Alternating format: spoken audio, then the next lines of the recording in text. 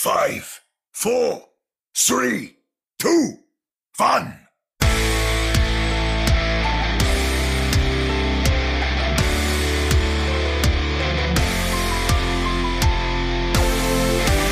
Welcome to another episode of the Ready Set Home podcast, your premier podcast for the Toronto Defiant and the Vancouver Titans. I am Chris at Light Force, previously pissed off, might still be, joined virtually by Omni at Omni Strife and Jordan at Sir Dr. JM. Welcome, gentlemen. Thanks for having us. Yes. Thank you for joining me. Showing up yet to again. work. I figured if I sound more, thankful, maybe I'll feel the same way as well. But yeah, no luck so far. I don't know. I'm being held against my will. blink twice if you need help. Yeah. How does that work in podcasts? Should I just tap the mic or something? Maybe, but then I might edit that out in post, and no one will have any clue. Like you've been doing for the last 150 episodes. I know. Do we count the bonus episodes in that? Because then it's more. I don't know. I don't get paid for the bonus episodes, so probably not. Wait, you get paid for the other ones? Because I was going to have to pay Jordan for these bonus episodes. I mean, who knows? Maybe Sam's still taking a check. Maybe the buyout was so significant. Speaking of buyouts, payments, and people getting paid, did the two of you catch that shareholder post about upgrading the parent company of the Titans? Caught a little bit of it. I glanced at it, as I do not own shares, nor am I planning to purchase any in the future. Okay. Well, first of all, apparently the analysts that are covering the Enthusiast Gaming have listed it as a strong buy. Me as a shareholder who owns 10 shares, not convinced. I feel so much value there. But it's some crazy news that sort of came out on a day that we record. This is cool. It looks like shareholders of Enthusiast, they don't know podcast meta. So thank you. Was it Greyhound or something? Gray something. Graybrook yeah. Gray, yeah. I mean, I can't remember who they were at the time, but I don't know. For me, Overwatch League is when a monkey does bzz, bzz with his gun, and that's it. Yeah. Could you imagine they introduced like a stockbroker character? Stockbroker by day, Overwatch hero by night. Who'd out of the Overwatch cast? Who'd own shares? Who's a smart investor? Is what you're asking? There's this Maximilian guy, but he's not really a character, right? The Omnic. No, he's more of a shady dealer than he might. He's probably more aligned with Well, there FIFA you go. Or something. I mean, no, but I mean, I could see him being a shareholder, but it would be through some Diva might, company, right? Or whatever. She's kind of a big esports star. I could see Doomfist honestly in his formal wear, right? He's got the nice suit. Yeah, why not? I was going to say Legs probably has the share certificates, like the physical certificates. He looks like the government bond kind of guy. No, but he'll have an actual physical share certificate in telecom from the 40s. Anyhow, no, we're not here to talk about shares, acquisitions, mergers, and consolidations and all that jazz. We're here to talk about the Overwatch League, and more specifically, the Toronto Defiant and the Vancouver Titans, who all had matches this weekend. And I was going to say only one of them went the way we had expected, but let's be honest, one of them was always going to go the way we expected, so it doesn't really count. And then, we're getting into the last weekend of the kickoff clash, and obviously, metric ton of APAC play on top of the metric ton of APAC play we've already had. So why don't we start pushing this payload? Moving the payload! Join me! Before we get into the week that was for the Toronto Defiant and the Vancouver Titans, I wonder how many people are tuning in this week and wondering who this guest might be that will join us. It's not Greywood. Greywood was the shareholder thing. I looked Greywood? at it. Yeah. Okay. Well, there was a guess that Adam might be returning to the show. And while Adam is definitely a massive guest, he has joined us a couple episodes. I'm sure he'll be back for a third in the near future. But it's someone, dare I say, quote unquote, bigger. Oh, poor Adam. I mean, I'm not trying to. Adam is massive in this solar system. Yeah. This person is in that solar system. You got two solar systems competing. Yeah, dig yourself out of this hole. Yeah. Adam, you're welcome on One Man Watch Point anytime. Barely. Let's burn bridges. Should we tell people who we're going to be speaking to later this week now, or should maybe sit on that longer? Sorry, you're breaking up. I think it's. Anyhow, well, seeing as I just said it to everyone, I apologize if it didn't come through because apparently I was breaking up. Let's talk a little about the weekend that was for the Toronto Defiant and the Vancouver Titans. So, looking back to our predictions, I think we had expected Toronto to have a positive weekend and the Vancouver Titans to have a positively abysmal weekend. And I would like to say we were maybe 50-50 or 66, 33 on that. And the reason why I sort of hedged there is really what I saw from the Toronto Defiant against the Dallas Fuel, which, for lack of a better description, wasn't good. Yeah, and to add to that, we'll get to that as well. When I saw the score, I wasn't able to catch the Vancouver game live, and I thought, oh, here we go, it's just a sweep. And then when I rewatched the game, it was actually not that bad. But yeah, with the Dallas Toronto game, I feel like Toronto's game plan didn't work in any shape or form. They were kind of punched in the face a little bit, a few times. Yeah. I mean, we saw, the introduction of Although into, game action. He was playing from Dallas, which, again, as we learned, is a thing you do. Is you, and I mean, it's likely more travel, visa, what have you, but he was playing from the facility that the opposition was playing in, like Mirror was when Titans were playing Florida. And I one of the things that occurred to me as to how we were seeing the Defiant play was that there seemed to be like a disconnect. I'm not going to throw this on Although, right? Like it wasn't entirely him, but the previous weekend when we saw Toronto play, they were well coordinated, very few mistakes, and if there was a mistake, Hisu was there to clean up. Sure. This particular match, they were disjointed. And, one of the things that became quite apparent, and this might just be the game plan when it goes to playing the Defiant, really any team, the Dallas Fuel made the lives of Twilight and Jorong absolutely horrible all match long. And the moment either one of them disappeared, it was like a full reset for the Defiant. Yeah, they couldn't catch a break. It's like they were dove constantly, and there was a nice follow-up from Hanbin. I think he played like Zarya with that first Oasis map, and it didn't look good. Like, Toronto couldn't catch a break. Even when they won a fight, it was like scraping it by, and I think it was a 2-0, and it was not a pretty start for that match against Dallas. Yeah, everything was really tight on the Dallas side. Hanbin, the Zarya, really shut everything down. I thought Fielder played really well. Even Edison, coming in a little bit there, and I think we saw Doha for most of the match as well.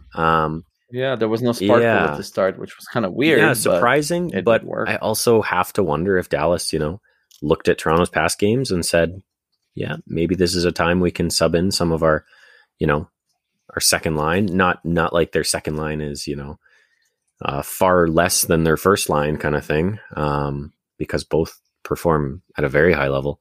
But yeah, Dallas was clean. And not to get too ahead of ourselves, but watching this match, I definitely was surprised to then watch the Vancouver match and think, wow, Vancouver lost, but they probably had a better match than Toronto did against Dallas. We're kind of being pulled back to that game, but there are some parallels. I'd say, especially in the way in both games, the team that won was harassing the back lines mostly. And normally this doesn't happen with Toronto, right? Not just because we have for Toronto Charong and of course Twilight. It's just the fact that Muse at the start wasn't there enough, I'd say, for the Oasis map to peel.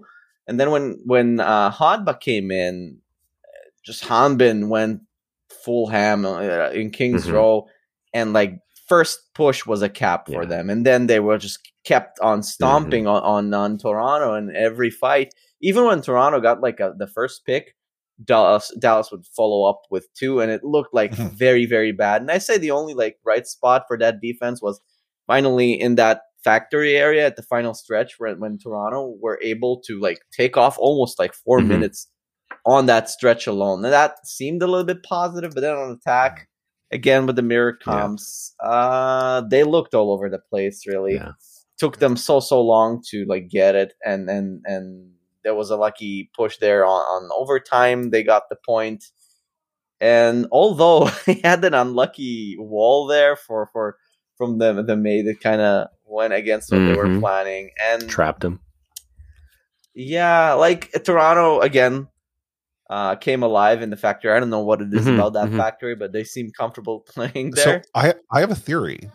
That turn, because like where they essentially stopped the rolling cart was on that final turn, and my theory is that Twilight gets to pocket in your spawn. He's a much harder target to draw. Sure. And he sits there as Anna, and he now has line of sight. Right. And you could actually tell Toronto was playing that angle really tight. They didn't venture too far ahead back to that initial turn. And I think it frustrated Dallas that they couldn't get to the support. Because I mean, pretty much every time that I felt a fight went their way, and you're right, Oni, I think there were times where, you know, there could be a couple of picks or what have you, but Dallas would somehow find a way to maneuver, was that Twilight was staying up, and then Chorong was actually playing quite well. I'm trying to think, was it, I now might be confusing the Toronto attack, but there was a Reaper Q that got booped into the rafters, and I want to say was it Chorong that had, was that on the Toronto attack, or it was? I think it was on the attack. Yeah, was it Toronto? Okay, but like we were starting to see, you know, very similar plays, you know, coming both ways on that turn. The difference was that for the Toronto defense, that clock was a problem. Yeah. And there wasn't anything that Toronto could do to find any joy in their attack phase. Like they had to fight, and then to that final grab that essentially stalled. Yeah, I mean, Toronto, if they had what, a meter of progress less, they might have been able to continue to push the payload through, you know, make something out of it, but. I don't know if they then get to that third point, which is, you know, what Dallas is doing. Yeah, and then we get Circuit Royale. It's for me, it's a very weird map. Like the game feels so different in this map all the time that this doesn't matter even who's playing. We barely see the cart go into phase 3. I think Gurio came in, and Toronto began the attack, and again it was a mirror, and Charong did play on the BAP. That's right. Came out on BAP, didn't he? Yeah, but Dallas did play the Brig, and it didn't really work well.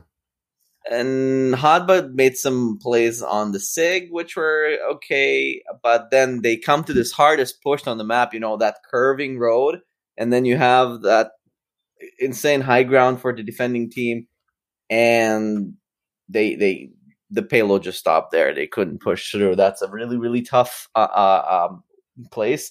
Only like on maps that you'd see an opponent, a team get steamrolled by their opponents. That's the only time where I see teams consistently push the payload up that road. And unfortunately for Toronto, like Dallas, stalled it. And then on defense, again, there were some wins for the 1v1s for Hisu. But, you know, the cart slowly goes through that corner and comes to that point, and Dallas just... They weren't having none of it, you know, just like, let's win the game. Yeah. And it was like a very sad finish to this entire match. It didn't feel two teams of the same level, or at least trying to be at the same level. And unfortunately, because I do feel like Toronto on paper should have played Dallas better. The gap is not as big as we saw. At least I want to believe that, right? Yeah. I think every team is going to have a bad match. Some teams just have more of them. Sure. That was a bad match for Toronto. Like, I mean, it was literally nothing that they could possibly put together really went their way. Like, I mean, there was a fight on, I think it was University, where they got 2 picks. One of them was a boop, but Dallas is still able to go and win that fight. And, you know, you're getting the picks where you want them, but you're not coordinated enough to capitalize them on them, or almost, you know, like where you get that pick, but you're not in a position to take advantage. I mean, we see this so often, is where you can't punish someone because of one, how effective the teams are able to regroup, but also how to recover and ultimately pivot or stall. As a player, even when that happens to you, you know, like, this is an unwinnable match. When you get a pick or even 2 and like nothing helps, you're still losing the fight. You're like, okay, let's just get it over with and then queue again. Yeah, it's essentially every feeling I ever had on Paris 2 seasons. Like, I mean, think about it. How many times would you be on offense? You could get 2 picks, but you still couldn't get through the choke. Kidding. It's so brutal. Yeah. Or if you got through the choke, it took so much out of you that the 2 picks that you dropped, they're already back. I finally realized why they call it a choke. So the Toronto Defiant fall to the Dallas Fuel. And this then sets up an interesting matchup going into the weekend, where they have to take on the Boston Uprising. And I, will admit, I have a soft spot for the Uprising. I think this has more to do with the fact that I have a soft spot for the Weekly Uprising podcast, and therefore the Uprising. I mean, I love the fact that in Weekly Uprising's Discord, Punk's dad's in there, and he shoots the proverbial and talks to people, and like, it's great. Like, I would love to see like a parent of one of the players in our Discord. I understand maybe RSP Discord isn't the most favorable to, let's say, the Titans right now. I think it's a little more favorable to Defiant. But I mean, again, I still felt Toronto was going to go and have their way with Boston. My concern was watching the first control. And it's like, okay, so I immediately had this feeling, is Boston a much better team? Like, is this back to this problem of who's better, who's underperforming? And then the point on Night Market where Toronto, it's like 3v3. Toronto caps the point. They proceed to chase Boston off the point, around up the stairs, around back in. And during this period of time, what does Boston do? They cap it. And Boston's at 99. For me, this Lijiang Tower map felt like Dallas going up 4-0. That's exactly how it felt. Like, again, with the Reaper comp, it just dominated and hot, but didn't look good at all on this map, unfortunately. It was also weird to not see Striker for the first time. And obviously we'll talk about that a little bit later. But although in the Genji, maybe it's the ping, I'm not really sure. Didn't look pretty hot in here, and Toronto looked very bad. In Night Market too, there was like you said, the boop. It didn't look nice at all. Well, I mean, I was concerned. Like, again, this is not a knock against the Uprising per se, but the Toronto Defiant are a better team. It is clearly, it should be, on paper, in action, a better team. Considering the week that Boston had, I mean, maybe that was the problem, and now Boston's a better team because of it. But still, you take advantage of these situations. It is just the competitive nature of sport, esport or sport. And, there wasn't anything that I saw that really made me feel confident. And it wasn't so much. Maybe that's unfair. It wasn't like the Toronto Defiant were outclassed, but again, bounces weren't going their way. They weren't able to take advantage of the situation. and then they made stupid mistakes. Mm-hmm. And it's where if you fall into that sort of toilet bowl where you just start swirling, the downward spiral. Yeah. So when we then see the transition into Eichenwald, it's almost like the Toronto Defiant had hit pause, had a conversation with each other. Maybe they each slapped each other across the face a few times to smarten up. But it was like, okay, we're going to play now. Mm-hmm. Yeah. Even then, like the first couple of pushes, they were getting not enough traction. Even they had like a grab play with a blade, 2 picks. Boston kind of survived, but finally, I think it was the Nano Reaper from Hisu that got him across the threshold, and finally, they started looking like a team. Yeah, there was a call there. I don't remember who said it, but that Punk, he was looking better than Hot. But I don't remember who the commentator was. They called him lukewarm, but it's pretty on point. But yeah, they got, I think, like 57 meters before 3. Not a terrible push. Certainly winnable, which it turned out to be. Mm-hmm. Yeah. But they finally looked better, I'd say, on defense. Well, and that was actually that was sort of what I clued in. Like I'm maybe it's because I've watched too much Vancouver Titans play, where I accept that you suck at one phase, but you're dominant at another, and therefore you play to that. I felt that Toronto forced Boston to invest alts prematurely. Yeah. Forced Boston, like it wasn't like Boston was making mistakes. Toronto was just punishing them at every opportunity. Yeah. And so by the time Boston finally gets into escort phase, the alt economy is completely skewed. And it remained that way right through to the end when Toronto's like, yeah, okay, let's go and spawn camp. Yeah, there might be 30 seconds, 45 seconds left, but let's spawn camp and drop all of our alts anyway. It's actually interesting to compare this match to week 2, Vancouver played New York, and week 1, Toronto played Washington. And both of those matches, in the Vancouver one, Vancouver wins the first round, loses the next 3. Toronto wins the first round, loses the next 3. And it felt like the same thing, but on the Boston side, right? Boston comes out and for whatever reason looks really good. And I'm sure all the Boston fans were looking at that thinking, oh boy, like we're ready to win this one. And then maybe Toronto just kind of figures things out. And from there, the ball just gets rolling and it's been happening a lot of times. I mean, it's the nature of control maps being weird like that. But for these teams who are not like your world beaters, it seems like in a way they have like this limited capacity to play really well. And then they run out of juice. They give it their all in one round. Turn into mush, and they're like, how do you play this game? And that's what it looked like after that Eichenwald defense. And Toronto also got their confidence or mojo back, whatever you want to call it. And then Dorado, like Charang, is finally looking like Charang should look. And then Podbon, the monkey, who knew he's more known for a flex tank, and he was looking pretty good. Or maybe again, Boston was just collapsing somewhere, and they look better. And then Dorado is always a slow map, maybe because the comps that are normally played on that map, they're not on the payload.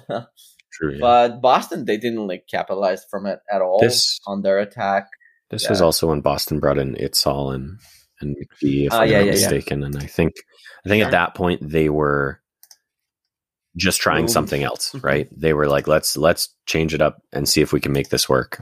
And it did not for them. Yeah. But it did not, and then some. And then finally, Toronto got their win on New Queen Street, as they should. Just default to Toronto every time. Well, so I have a problem with New Queen Street. Toronto, like, you know how I think it was last week where we were talking about how Toronto goes and gets the pay. Was it Toronto? There was a match where the payload was pretty much as the far barricade? as it needs to be. A barricade, yeah. Sorry, whatever.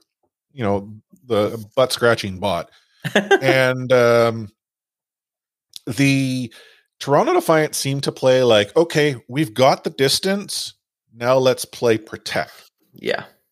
And I feel that they took their foot off the pedal a little bit, and it allowed for Boston to eventually almost turn the tide. Next thing you know, Boston's got the lead, and Toronto is suddenly like, oh. Yeah, it came down to the last fight, actually. Yeah, well, yeah. I mean, in fact, I was quite surprised that, I think it was Itzel was contesting. But it could have gone, either way at that point. It was like 20 meters difference. Yeah, it wasn't a lot. And I mean, it was a lot. The end result was a lot closer than it needed to be. But I think that it was more on the Toronto Defiant, map a go. Yeah, let's go and swag a lot to, we're overconfident now. Well, and maybe that's the problem. Maybe, how I talk a big game. Oh, you got to play with confidence. Maybe this is when you get to that point where it's too much. I was going to say, I think it's interesting to compare this game against the Dallas game as well, where it's almost like when Toronto goes in knowing they can beat a team, I think they usually do. Granted, we're only, 4 or 5 games at most into the season. And when they go into a game against an opponent that they maybe aren't sure or they potentially think is better than them, that's when it's pretty much all out the window. I think Washington was a bit of a question mark a week back or so. And you didn't see that confidence, and they got stomped by Washington. You look at a team like Dallas, and I think pretty much everyone in the league expects that Dallas is one of the top teams in the West. So, for as much as every player plays with some confidence, it is intimidating to go against those teams. So, yeah. But nonetheless, Toronto Defiant got the win. That's what matters. Now, as it sort of leads into this final weekend of action where they have one match, I don't know how to do the math in such a way that guarantees that Toronto gets themselves into the weekend, but I have more confidence that they do. Currently. So for those that don't know, the way the qualifiers work is I think it's the top 8 get into top 6 teams from the West and top 3 teams from the East. Play-in tournament for each region will qualify an additional 3 teams, 2 from the West and 1 from the East. So technically, top 8, sort of. Yeah, and that's what I was getting. It's like top 8 get an opportunity to play in. Toronto's not sitting in a great spot, but looking at sort of the schedule and the different matchups, I'm more positive that Toronto Defiant are in a good space. I'm not trying to be overconfident, but maybe I am. If anyone were to, I look at the current standings, and I think there's one team in the bottom 5 of the West that could unseat someone in the top 8, and that team is Boston, especially with how good they looked in their final match of the weekend, and if they have figured out whatever was going on behind the scenes. Yeah. Well, Spitfire have 2 matches. Yeah, they do. I think Spitfire have been shown to be Glads have 2. And Glads are in that. You're right. Outside of. Yeah, no. See the problem. You know what? I don't disagree about the Uprising. I just don't know what to make of the Spitfire. I think the Spitfire have shown a bit of a. I hate saying a player or a team is like a one-trick pony. But what's the term everyone uses in Overwatch? Why can't I think of it right now? When someone's just plays Reinhardt and that's all they can do. A one trick. Yeah. Okay. There you go. I don't like to say players or teams are sort of one trick, but I think Hadi in particular on tank for London has shown so far that he struggles to play more than Reinhardt at a high level. And Reinhardt just simply isn't in the meta right now. Yes, we've seen him a little bit. We even saw Dallas pull out some Reinhardt. Let's give it the nicer term, a specialist. Yes, exactly. Yes, he's a Reinhardt specialist. And it's not to say he can't play other tanks. It's just he can't play them to the same level as he might need to really elevate London above where I think they are currently. or above some of those other teams in the bottom 5. Yeah, and not to say that like that is always like the telltale sign of the truth. For sure. but nobody is really playing that. Yeah, so it's over. Maybe it's not like the best option. We've seen chaos work. I mean, true, maybe not to the extent that we've seen in Overwatch 1 play. Sure. And it's what you prepare for. Like, if you've been scrimming a certain way and you've been playing a meta a certain way, yeah, you look at London, you're like, okay, this is what we're doing. Here's our plan to counter. But how much time are you actually spending in scrims on that counter? Yeah. Well, and that's realistically, like, that's what sets the top teams apart from the slightly top teams. You know, that's what sets apart maybe the 1, 2, maybe 3 position from the 4, 5, 6, 7, 8s is the ability to not necessarily focus on a particular style of play that maybe London plays very well, but still come out on top over them, right? Yeah. Just to sort of talk a little bit why we got this, the Toronto Defiant are taking on the New York Excelsior this weekend. And for those of you that want to tune into the matches, I'm sure you do, it's on Friday at 1:30 p.m. Pacific, 4:30 p.m. Eastern. This is a match that Toronto wins. I know you don't take anyone for granted, and the New York Excelsior are not a team you should take for granted, but they've gotten one win against a team called the Vancouver Titans. Then it wasn't like New York came out and outclassed Vancouver. They just happened to be the better of two not so good teams. Yeah, they're not looking great. And so, this is sort of where, I look at Toronto then getting a 4-2 record, and I don't see how there's any way a 4-2 falls out of the 8. I guess it's conceivable based on potential tiebreakers and that, but let's look at the Spitfire. They're playing the Gladiators in the rain, right? So, if they happen to beat the Gladiators, well, Toronto's in. I'm sorry. At that point, I'd be worried London's probably going to, win the actual kickoff clash. But the Spitfire are up against season 1 champs, eh? Yeah, they're up against two very seasoned teams. And then when we look at the Uprising here, the Uprising, you're right, they could unseat, but it's going to require them to beat Fuel. And I don't know if Boston's got it in them to beat the Fuel. Shed a tear every time I think about New York because poor Yaki should have just come to Toronto. We heard the rumors. Yaki may be one of my favorite players, and I just shed a tear every time I see New York play because for as much talent as they have on that roster, they just can't be entirely carried by the DPS line, unfortunately. And I wish Yaki came to Toronto. I think he could have made a big impact there, but I wonder how well the sell was at coming to Toronto. We'll never know. Anyway, the Toronto Defiant, as we say, probably going to get themselves into at least playing the kickoff clash or action, but we still have the Vancouver Titans to talk about. And okay, you know what? I shouldn't do them a disservice. You guys had said they look better. I agree. We saw creativity. We saw them reaching outside of the pizza box, and I'm still pissed off. Okay, here's the thing. When you look at their record, right? They're 0-4. You check out their game. Okay, it's Atlanta. You don't expect them to win, and you don't expect to be close. So the bad news is that they did not win. The good news is it was as close as maybe a 3-0 can be. And if you didn't have like that, if we came into this game 2-2.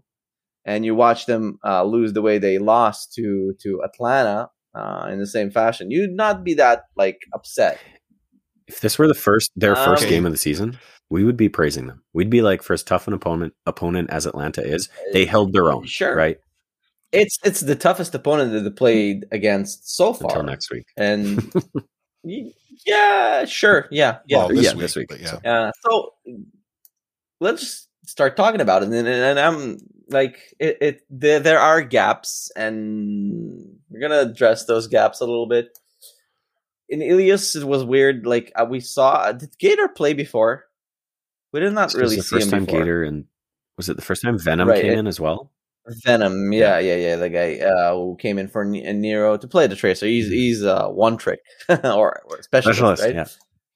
came in to play the Tracer, and we see Shockwave and Aspire, which is pretty good, I'd say, right? Going into that Tracer Soldier composition, and in there was like a close starting fight, picks going both ways, but and here I wrote a comment which I could have just copied and pasted for every map that came after. It seems like our support line is just not as well protected or as survivable as Ultraviolet and OGE.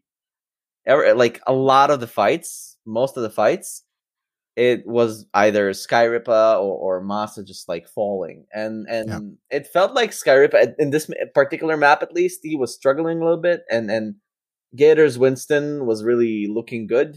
Then on Ruins, Titans make their first adjustment. False plays Zarya, and False, and I know we can talk about there's no flex tank anymore, but clearly there is, and we see the effects of this play out on every other team, even in Atlanta here when we're talking about Gator and what he's accustomed to play as opposed to like Hawk. He looked so good on that Zarya False did, at least compared to what he can do in the Winston. And Titans, they in this map they just played better from start to finish than Atlanta. Every fight they just won. They came out and they won. And you could tell that False is predominantly a flex tank. And then because Lighthouse is not really a Zarya map, you have to go back to Monkey and you go Moira. Yeah, I don't know. Okay, I understand that Moira's healing output is significant. Maybe more the way the Titans, the way the Titans, and actually, you know what? This is something I didn't think of at the time, but you maybe now planted the seed in my mind.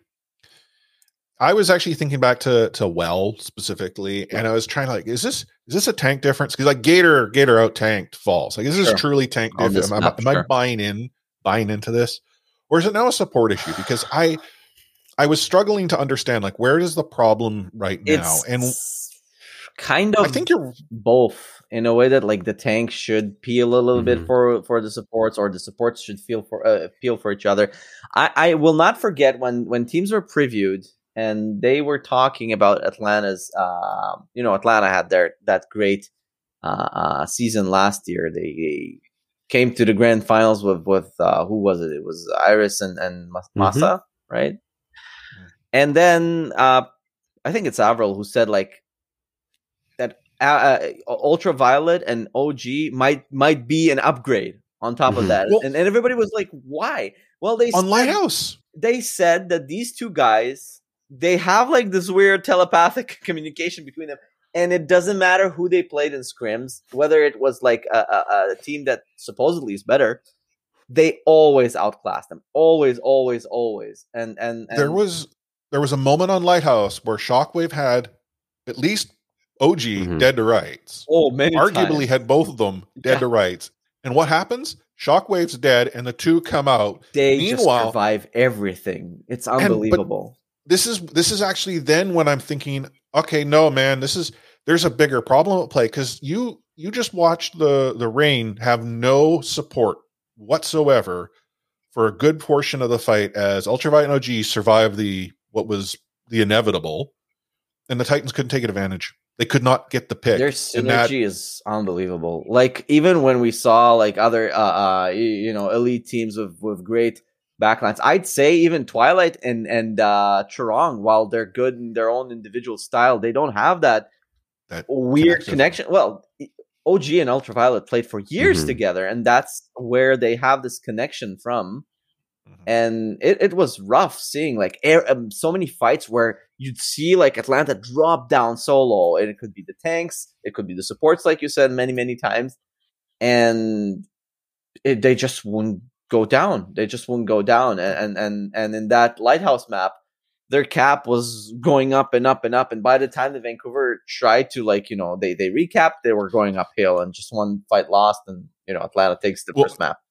But it was more than just sort of the one fight loss. It felt inevitable that the Titans might take the point, but even if they had won a fight, they didn't have the structure. And I think we saw Shockwave moving from the Reaper. He started, I think it was legs, then he went Reaper. We were seeing sort of in-game adaptation. Yeah, I didn't like Shockwave in that first Stelios map at all. He was like, not doing much. Maybe it's just the supports or Atlanta focusing down on him, but he didn't really produce as much. But like Shockwave playing Reaper, someone has to, right? If you go Zarya. I know, but like this is where I again, I don't know. Like, is it just you have no option? Like this might go speak to the organization and its perception of depth. Like they're like, or a complete misread of a meta, or just maybe maybe it's not on them. Maybe it's the fact that the teams don't have access to Overwatch 2 24/7. Like I don't know.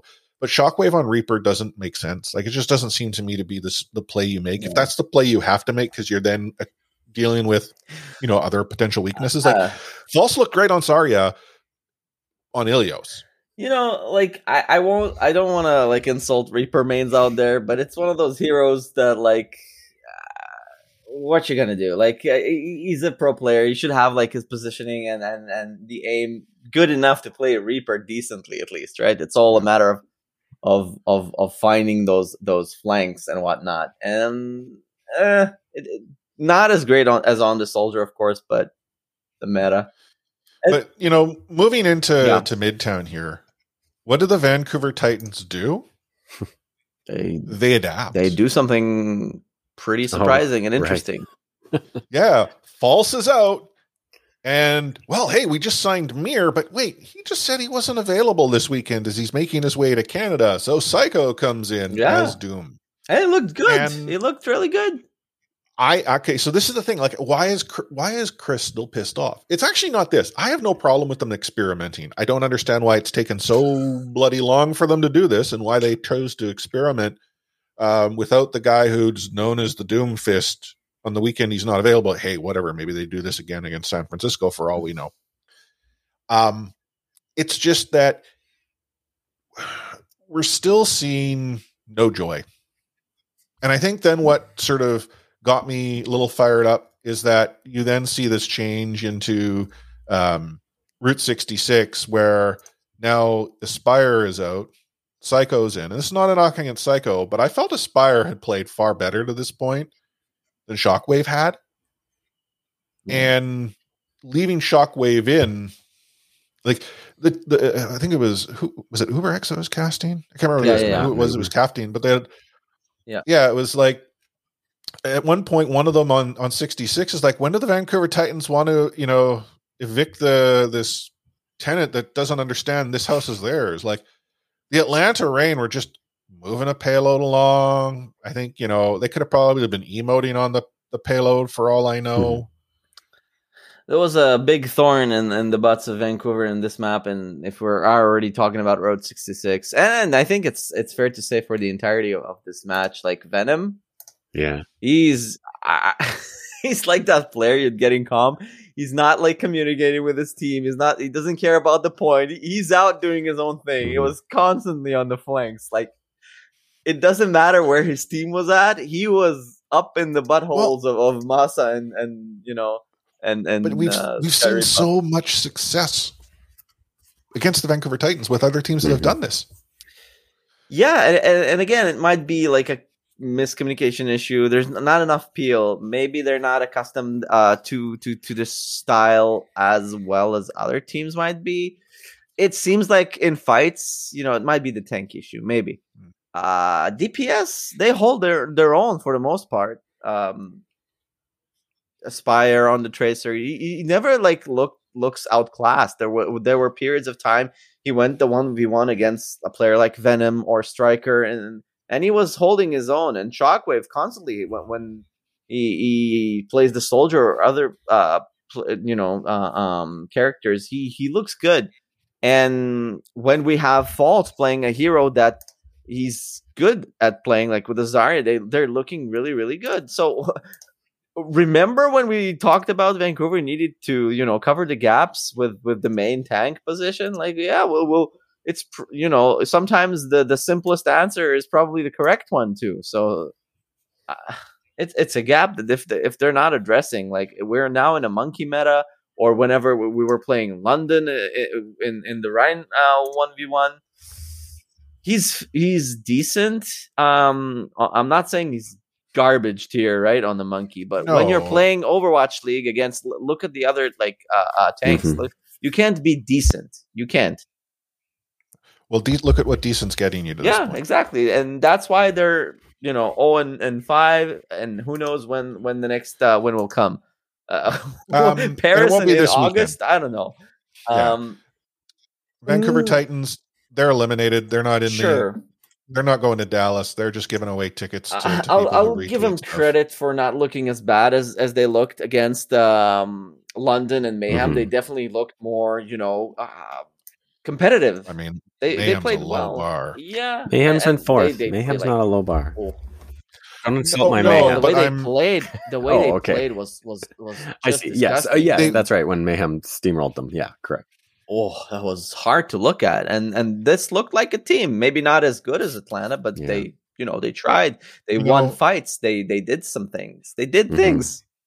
Maybe if this was match Yeah. 2, you're right. Maybe if this was match 2, would I be upset? No, I would have seen, okay, they're experimenting. I'm getting some positives here. They got to work things out. I'm feeling good. I'm not feeling good about this Titans team. I'm just thankful that I can go and follow a Toronto Defiant team who I think is, to use the classification, they're a team that continues to underperform. Oh, let But me. are better than where they happen. Like, I'm not trying to say that Toronto is not. Yeah, where what they are. I are just feel your that Toronto is the. what are your expectations from Toronto? I'm not sure they're meeting them so far. Either. No, I think they're not. I think Toronto's a better team than what we've seen from them week in and week out. I feel. I truly feel that maybe Toronto is, as a team, taking matches off, and I mean that in the sense of, we've got this one. Mm. We're maybe not as well prepared. Like, could it be that the opponent they're playing, like, is it a matter of, we're not entirely sure we're as good as this team? Like, I feel they play better with swagger. So if you go in thinking you're not as good as the competition, then you need to go in and say, man, we've got a set here that we know we can make it hard on you. And they're not playing like that. Yep. I feel Toronto has success. And that's, if I saw that all the time from Toronto, I'd be really what happy. I think. I mean, for me looking at Toronto, I have high expectations. I think that comes down to coaching. I think your coach needs to dictate your attitude when you play. Your coach needs to be the one that is pumping you up to say, I don't care what tank diff we have. I don't care what DPS diff we have. We go into every game with a mindset of we're going to win, or we're going to put up the best fight we can. And to me, that's what I was saying earlier as well. Toronto seems like they go into a match, they know they can win, they win it. They go into a match that's maybe a little iffy, and maybe they show up, maybe they don't. They go into a match against Dallas and they lose. That. And also, like, without even addressing anything about the matches, like, looking back at the 2 seasons from the Titans, how much pump or how much are they getting? Do they have Titans left? are the I don't Defiant think here. they ever have. Exactly. Well, that's not true, because I think Harsha did a good job. Although I think Harsha was a little more on the no, business I'm not. side, I'm too. just talking about the current coaching staff. Yeah. Well, so I mean, when we think, actually, where do our problems lay with the 2 teams we follow? Yeah. Is it fair to say coaching, just different? Yeah, reasons? I think. I mean, roster issues and Titans aside, like they have a lot of decency. It strikes me as there could be some improvements made, probably on both end, but inherently KDG has the better track record. We also know that there's more support there with, I think Moby Dick is now with them as well. I think that was new this season. Yep. And we know that he has a bit of a history as well. There's just KDG is on the last year of a contract. He does not yet have an extension. and I think he would be fine. I think he could get signed by another team. That's the thing, because he has a bit of a pedigree. Whereas if I were to look at Vancouver's coaching staff, I don't know that they get brought to another team if Vancouver doesn't re-sign them. And I'm not. I mean, this conversation very quickly turned into a conversation about coaching staff on both these teams, which wasn't my intention. But that does seem to be pretty clear, and we know that even people like Ryan Force are calling them out. We've seen things in their Discord where people are calling them out, and there's a time and place for everything. And there are appropriate ways to do these things and to not. But we can have an intelligent discussion about the strengths and weaknesses. And I think we're seeing a little bit of that on both ends. And they're obviously not the only teams that you see this with either. Listen, you said that you're not sure if someone will pick them up. Let me dispel that mystery for you. They're not going to get picked up. Yes, exactly. Because if you're in any job, if let's say you have 20 sales teams and you're constantly coming in last, guess what's going to happen? Yes. Well, you don't make it past the quarter, and if you do, you're not making it past half fiscal. Yeah. Well, no, there would have been many coaches at this point in Vancouver if it was functioning like a sales team. You just reminded me I should check how my dearest Flames are doing right now. Yeah. Speaking of Flames, the parent company of the Vancouver Titans. That's a great segue. Enthusiastic Gaming, and a shareholder who has proclaimed themselves as the majority shareholder. This might be true. Greywood came out with, it's actually a website. It's upgradeeglx.com. You go check it out. They have a letter to the board. They are calling explicitly for the CEO, Adrian Montgomery, to be replaced, and they are calling for a new board. Like they're essentially saying, we don't like the way the organization is going. There is so much untapped potential in the space that they reside in. Their valuation should be much higher than they currently are. That the leadership group is not embracing the world of sort of esports as they should. Is creating, I don't want to say a hostile workplace, but based on some of the comments they have suggested, it doesn't sound like it's happy, fun times inside the office at EGLX. I will admit, this opened my eyes to a lot of things I don't quite understand, including one point, which, again, I'm not going to say it's true or not.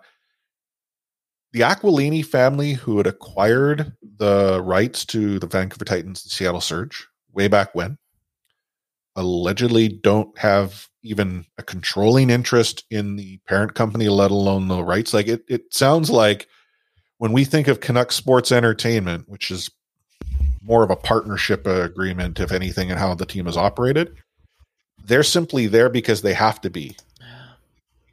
Like anyone here who might be thinking, I hope that the Aquilini family or the Canucks sell the Titans. It's kind of sounded like they already did. They did without doing so. I don't understand. They did in a legal way enough to keep them out of legal trouble.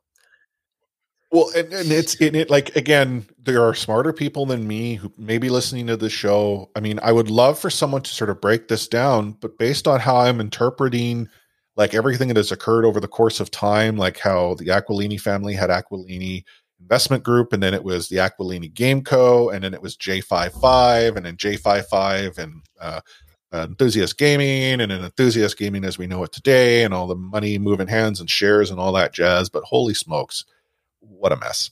It's unbelievable. It's like even the worst like case studies we did in the NBA, it's like it all pales to the stuff we see in esports, and it's like they gather all the like most incompetent people, and you want to run something, go into esports.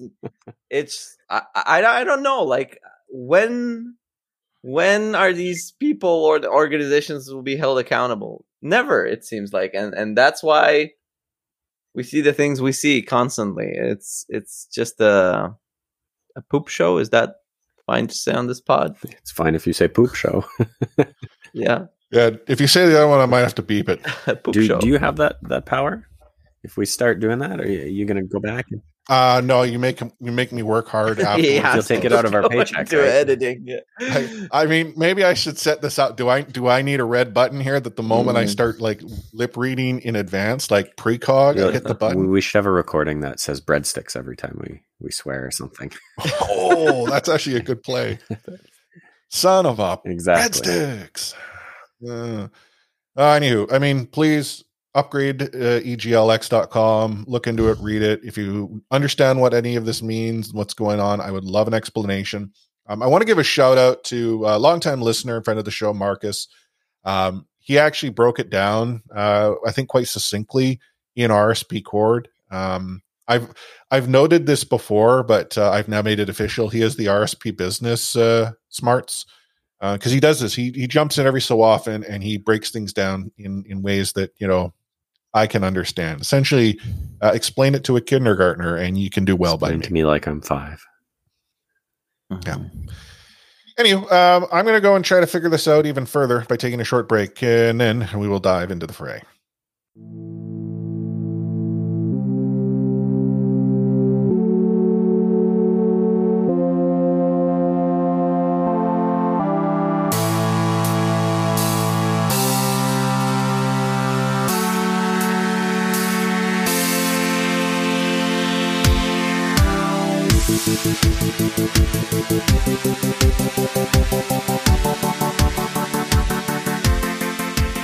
Back into the fray. Okay, let's look back at the week that was. So the previous week here, we had the APAC region kick things off for us in the East. And as everyone predicted, the Philadelphia Fusion beat the Shanghai Dragons 3-0. I predicted that for sure. Yep, totally. The Guangzhou Charge beat the LA Valiant 3-1. And the Hangzhou Spark beat the Seoul Dynasty 3-1. Moving down into the NA region, we had the Paris Eternal lose to the Washington Justice 3-1. The Florida Man beat the New York Excelsior 3-0. And the Toronto Defiant, as we already know, lost to the Dallas Fuel. Back over to the APAC region. Chengdu Hunters beat the Guangzhou Charge 3-0. Again, I'm not entirely sure how many people would have been confident in that, but hey, that's what I predicted. YOLO. 3-0. Yep. You did? Oh, okay. Shanghai Dragons beat the Hangzhou Spark 3-2, and the Seoul Dynasty beat the LA Valiant 3-2. Back into NA, you have the Houston Outlaws 3 overwatching the London Spitfire, the San Francisco Shock beating the LA Gladiators 3-2 in what one might define as an interesting match to have watched. Yep. Second reverse sweep of the season, right? Mm-hmm. And then we already know that Toronto Defiant beat the Boston Uprising. Completing.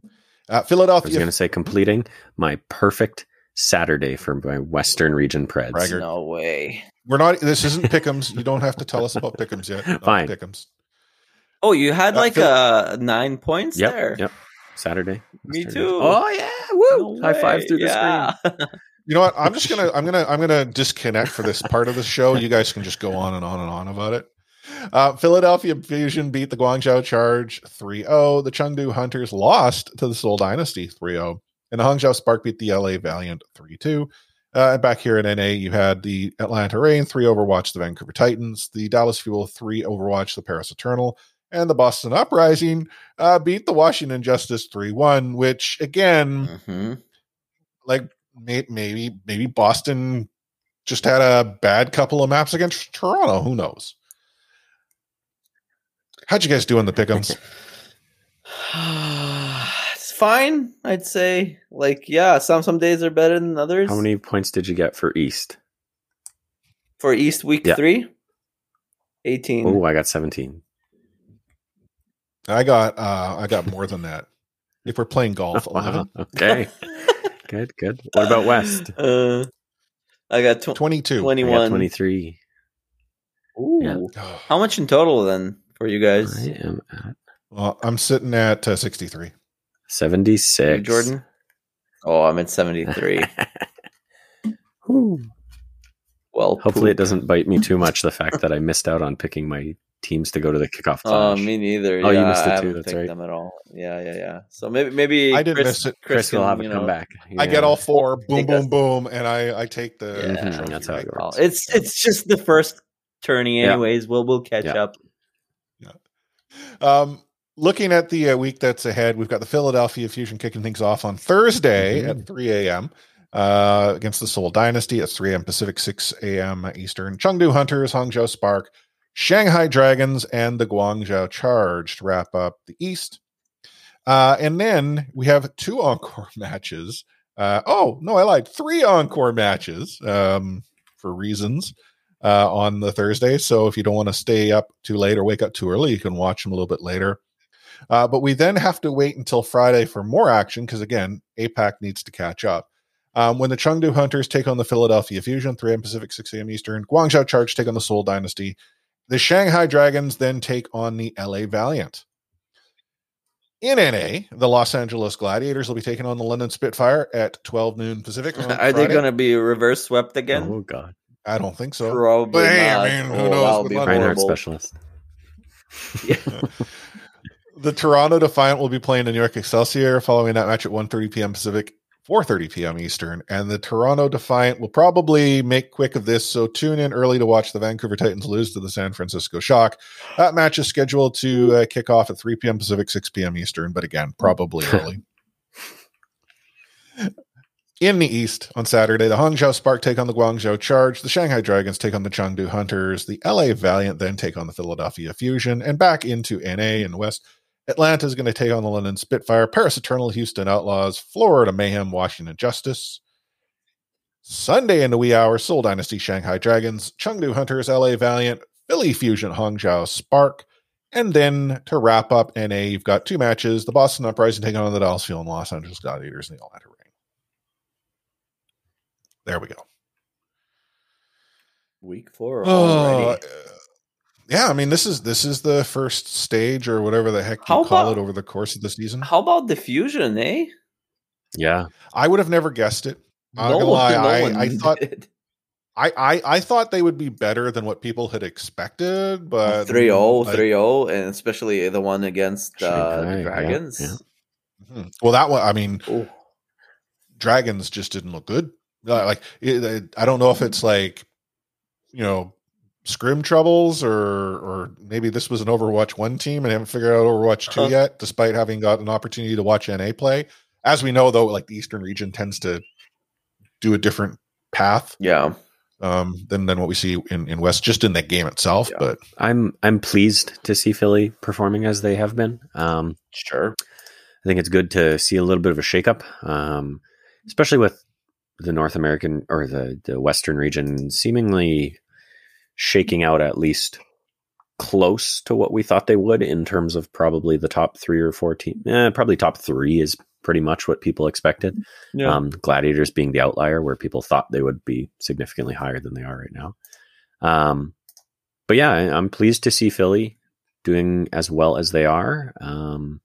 Disappointed to see Seoul not doing as well as I'd hoped they would. And yeah, shocked that the Dragons are, I don't know, not lighting things up. Well, but I mean, in fairness, 1 weekend in. Yeah, yes. And that's absolutely right. Context is everything. This was their first weekend of matches. That's also why they play on Thursday, because they had the delay, the 2-week delay. So they now need to get more matches in before the kickoff clash.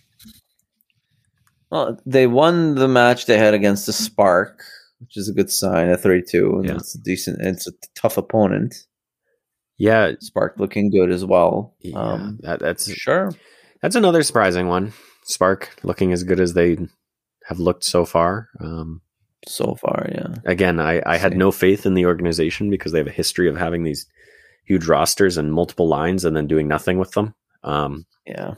Again, I didn't get a chance to watch a lot of matches this weekend at all, but especially the Eastern region. And I kind of wish I had a chance because it seems like the East is a little bit more shaken up than the West, really. Mm-hmm. Yeah, I made that mistake once getting up, and thankfully I set my alarm an hour early and got up to watch the Vancouver Titans lose. Unlike Omni, who got it was too late for me and was trying to make sense of like the final 5 minutes of the match in like a 3-0 sweep or whatever it was. Oh, it was rough. Is that back in the days of 4-0? Where they had to play that fourth match. Yeah, or no, it would actually it would have been 4-0 or whatever it was. I don't know. Yeah, but you can get up in the morning and watch a game, maybe even 2 before work. With breakfast. That's right. Not with a 3-year-old running around, that's for sure. Mine can't run yet, so. Looking, at what's going on in the league, Boston made some changes. We sort of talked about it a little bit earlier, but the Boston Uprising were rumored to be losing both Marvel and Stryker. That has been quote unquote official, though not official as per the Overwatch League player tracker. But the read between the lines of the statements from I think it's Chris Loringer, the president, and Marvel, he's going home. He's got some personal things he's trying to work through. The team really appreciated everything that he had done, but felt it was best that he take care of number one. And then with Stryker and the announcement and the message, it was like, yeah, we mutually agreed things just weren't working out. And don't let the door hit you on the way out. Well, I mean, that's what's read between the lines. Like, just hold the message up to a light or something, you can see it. I think Huck had made some comments as well. Like, ultimately, from the sounds of things, Stryker just decided he wasn't happy with things. And the Boston Uprising were like, that's good. You can be unhappy with it elsewhere. One could say he struck out. Yeah. I was waiting for that. I could, man, you tossed that one in. It was like a change. He tossed it, and it it's slowly floated in across the plate. And I was so mesmerized. Mm-hmm. I let it go by for the called strike three. I mean, people aren't that surprised. It seems like he had issues last year as well with the shock, and it's sad because he's an amazing player, and but what can you do? Well, I mean, from what I understand, this happened when Boston had him the first time too. That's right? What I was gonna say. Professional organization, Boston Uprising. Yeah, there's also been some discussion that, hey, this player would be phenomenal in a Toronto Defiant uniform. No, I don't think if Toronto wasn't willing to take the leap on Decay when that was rumored, then I doubt. And I don't know that they actually were even interested. That was a rumor as well, but I don't think there's a chance. I mean, I shared this in RSP Court. Based on what I know, there ain't no way. However, coach who might have more control than other coaches within organizations in the final year of a deal, can he make a sell? Can he, say this is what's going to work? Great. Honestly, if you're Toronto, that's not your problem. No. Like, I feel they're like, you're like, oh, Stryker, he's a talent. He's phenomenal. He's everything and then some. And you are willing to risk so much in bringing him into a roster, which has been built about team cohesiveness. Like, I mean, when we chatted with Adam, we had asked him like, hey, the team sort of dynamic and the cohesion and focusing on, the mental health. And he was all in on that. I don't feel we bringing in a potential problem who allegedly has caused issues where he has gone. Yeah. Is the answer there. Especially right now. Mm-hmm. Time to sign Yaki. Anywho. Hey, again, who knows? As we look to wrap up the show, there was a lengthy post about Overwatch 2 that came out. Well, first of all, since our last show, Aaron Keller came out to thank everyone for playing. We're going to talk to you a little bit later. But the dev team released quite a bit of context as to how they look at data and how they extrapolate the information. The one thing that became very clear to me is I played far too much Ana, because Ana was like a straight line pick. Like, her pick rate was significant compared to any other support, and it was like a straight line. The other thing I took from the data is that you can tell when the beta keys were sent out based on Sojourn picks. Oh, that's funny. Mm-hmm. I didn't look at this, because that's funny. If you look at it, Sojourn has this huge peak, and it's like, oh, not so good, better options, drops off. Then, oh, beta key, hey, I want to try the Sojourn out. Oh, yeah, maybe better options. And then, oh, they look another round. So how did that work? Initial invite, watch 4 hours, watch Overwatch League. And there's also the kick adjustment for Zenyatta as a huge bounce. Yep. And the devs just called the community bad at Orisa, maybe, which was kind of funny. So they're not really sure if Orisa is bad, or maybe everybody's just who's playing her is bad. Kind of a cheeky thing, but they're right, probably. Well, I mean, how much of the Orisa, like, I mean, Orisa I saw all the time. Lots and lots and lots and lots. Oh, of and Low Elo, yeah. She's really fun. That's the thing, I'm really happy about. Yeah, I think when we see comments like that from the dev team, like who is it that they're talking to, and who are they sort of looking to cater the game to? This will always be a difficult balance. Is it the low elo casual guys like me, or is it the pro competitive top tier side? Yeah, and as Justin had pointed out, why would you see Orisa? There's just better utility from pretty much any other tank. You want to solo tank yourself, Orisa it up. Yeah. Anywho. But here we are at the end of a show. We will have a bonus episode this week. So if you're tuning into this episode on Wednesday, you'll want to tune in again, possibly tomorrow, but more than likely Friday, to hear who our bonus guest will be, which, again, somehow didn't make it into the episode earlier. But, as we are apt to do, if you want to stay up to date as to who it might be, you want to join RSP Discord, discord.io/ReadySetPwn, or follow us on Twitter at ReadySetPwn there. But what final words of wisdom do y'all have this week?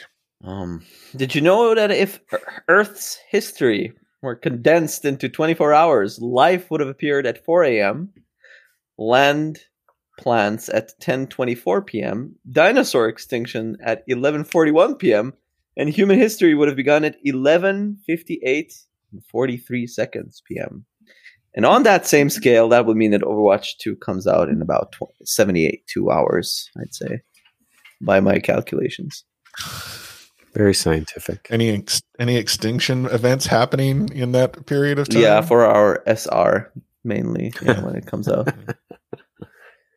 That's good. How about you, Jordan? No, I got nothing. Thanks for listening. I try to make sure to follow me on One Man Watch Point. Make sure to listen to One Man Watch Point. Follow me at Sir Dr. JM. That's at Sir DRJM on all socials. Thank you.